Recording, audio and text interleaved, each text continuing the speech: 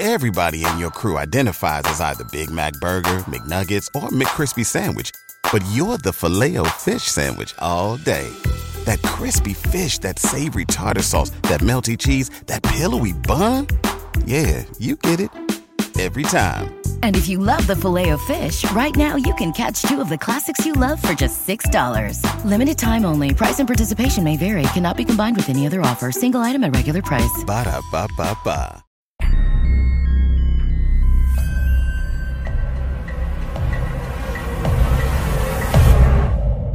Stories Philippines Podcast.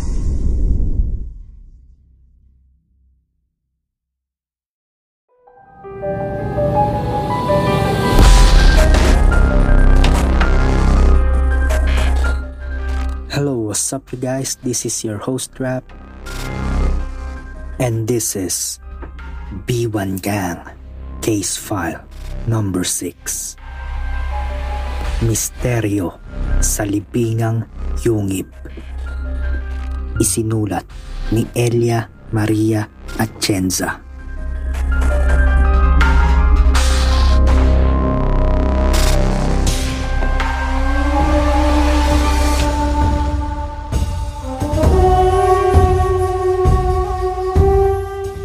Kabanata 1. Mga Lapastangan.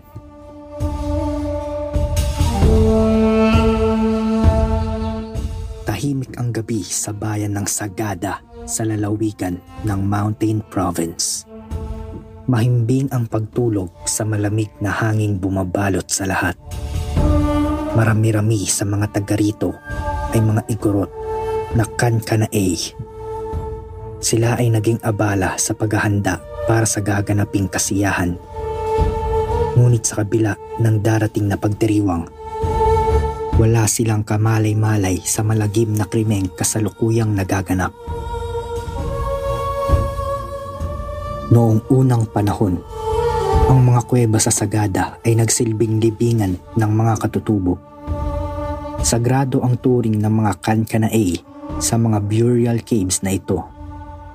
Kakaiba ang lamig na sumasaklob sa sino mang nasa loob ng mga libingang yungib. Ilang hakbang lamang mula sa bibig ng kuweba ay mabubungaran na agad ang makapanindig balahibong tanawin ng maraming nakasalansang mga kabaong. Ang bawat ataul ay inukit mula sa isang buong piraso ng punong kahoy.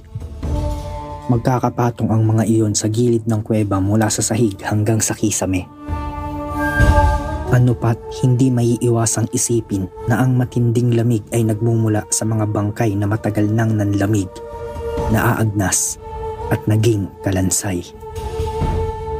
Wala ring anumang ingay doon, subalit tila buhay ang katahimikan. Tila ang mga nilalang na matagal nang hindi bahagi ng mundong ito ay nakamatsyag at nakikinig pa rin sa mga taong naliligaw sa kanilang teritoryo. Ngayong gabi, sa isang madilim na libingang yungib, sadyang binubulabog ang kaluluwa ng mga nakalibing doon. 3 lalaki ang walang galang na nag-uusisa sa mga kabaong. Bawat isa ay may hawak na lente na iginagala sa mga nakasalansang ataul.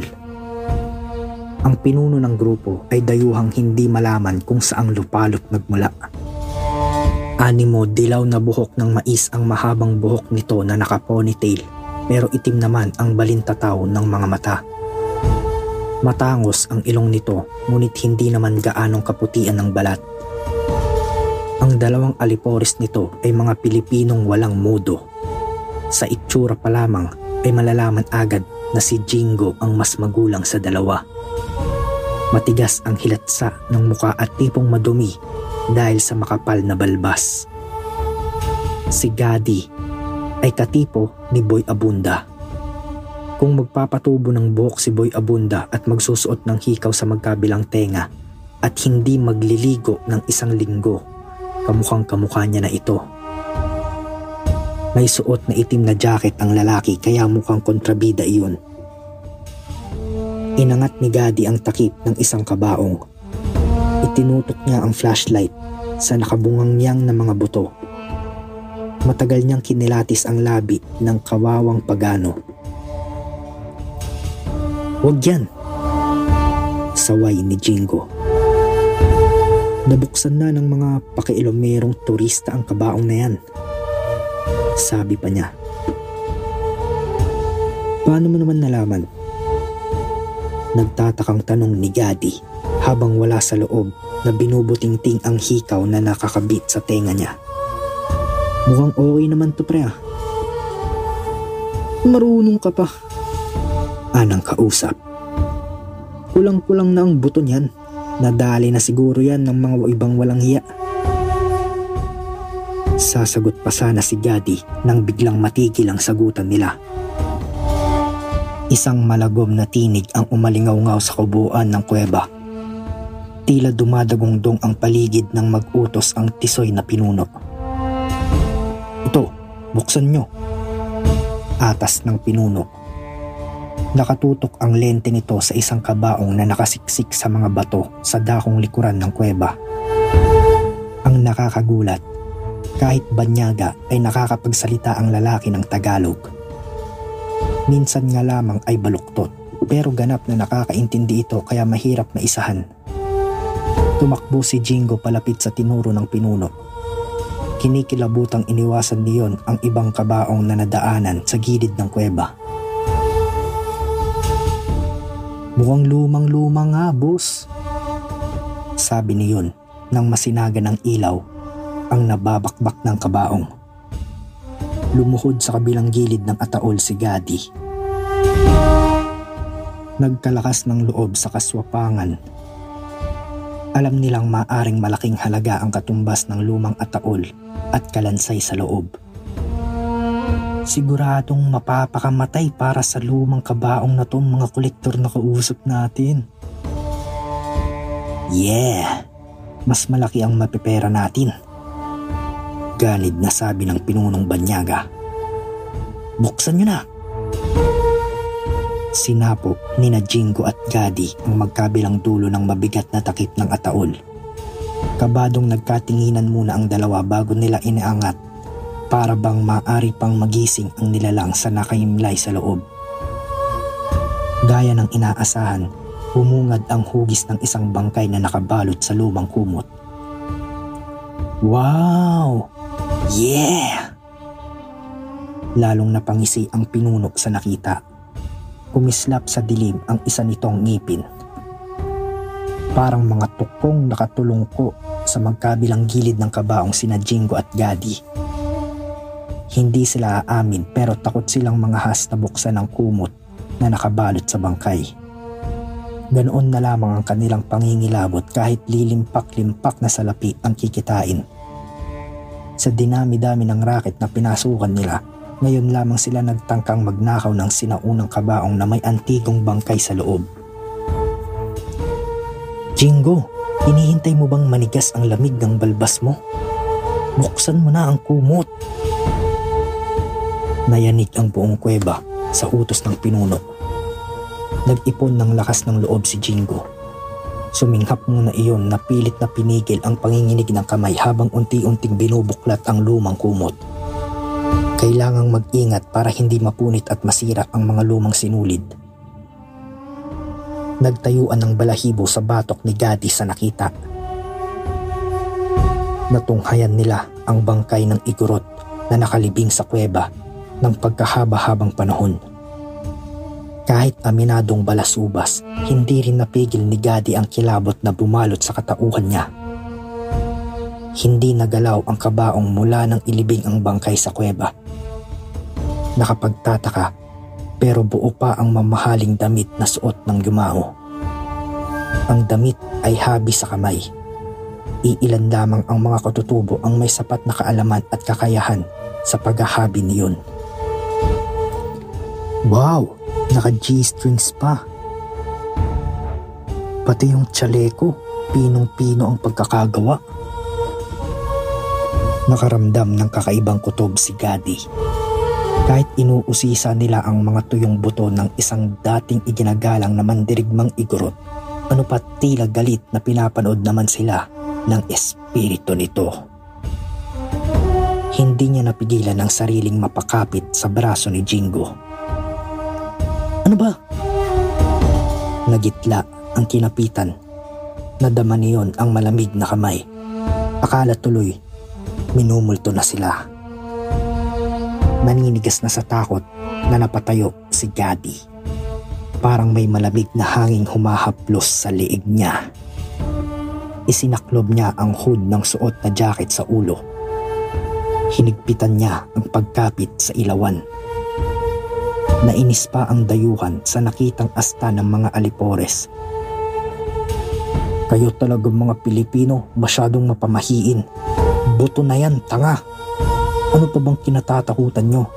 Dali, buhatin yan. Ngunit hindi sumunod si Gaddy. Boss, mauna muna ako sa labas. Aayusin ko na yung sasakyan para madalian na tayo sa pagalis. Palusot niya, saka nagmadaling lumabas palabas ng kuweba. Napikon na ang pinuno. Ito na mismo ang nag-ayos sa telang bumabalot sa bangkay. Inipit nito sa kilikili ang lente. Pagkatapos ay hinawakan sa isang dulo ng takip ng ataul at isinara iyon. Sinenya siya ng dayuhan si Jingo para maikusog. Tara na! Anang pinuno. Nanlalamig ang mga kamay ni Jingo habang binubuhat ang ulo ng dulo ng kabaong. Pilit niyang kinakalimutan kung ano ang kanilang dala. Nakailang hakbang pa lamang ang dalawa nang matisod si Jingo. Nabitawan nito ang hawak na kabaong. Bumagsak ang harapan ng ataul. Sa lakas ng pagkakabagsak natanggal ang takip ng kabaong at tumilapon ang laman na bangkay. Hindi pa nakakalayo si Gaddy nang magulat siya sa malakas na ingay na dulot ng pagbagsak ng ataul. Napahinto siya at napalingon sa pinanggalingan. Napangiwi pa siya sa kasunod ng mga galit na bulalas ng amo nila ni Jingo nang may kakaibang ingay ang tumawag sa kanyang pansin. Parang kaluskos, pero tuloy-tuloy. Parang bagay na gumukulong na papalapit sa kanya. Nagtatakang ikinala ni Gaddy ang ilaw ng lente sa sahig ng kuweba. Itinutok niya sa dakong pinagmulan ng mahinang ingay na iyon. Nang mapamulagat siya sa nakitang gumukulong na puting bagay. Ang bungo ng igurot. Gumugulong iyon patungo sa kanyang kinatatayuan. Halos mabitawan ng lalaki ang lente sa takot. Nabalot ng matinding pangingilabot ang kanyang katauhan. Nagmistulang estatwang may hawak na lente si Gaddy na nakangangapa ang bibig sa pagkagitla. Diyos ko, huwag sana, huwag sana. Paulit-ulit na usal ni Gaddy sa sarili, ngunit nangyari pa rin ang kinatatakutan niya. Bumangga ang gumugulong na bungo sa paanan niya at doon iyon huminto. Pinilit ni Gaddy ang sarili na itutok ang ilaw sa paanan niya. Ano pat tila nakatingala sa kanya ang bungo. Nakatitig ang mga butas ng mata at nakangisi ang hukhak na bibig. Santa Elena, Santa Barbara, Santa Mesa. Umalingaw-ngaw sa buong kuweba ang naglulumihanang tinig ni Gaddy. Narinig ng dalawang kasama ang paglahaw ni Gaddy. Humahangos na nagdatingan ng mga ito. Bakit ba? Matalas na tanong ng pinuno na galit pa rin dahil sa nangyari sa kalansay. Sa labis na takot ay natuyo ang laway ni Gaddy. Walang boses na lumalabas sa bibig niya.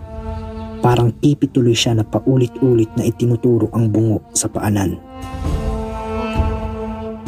Nang makita ng pinuno ang bungo ay lalo itong nagalit.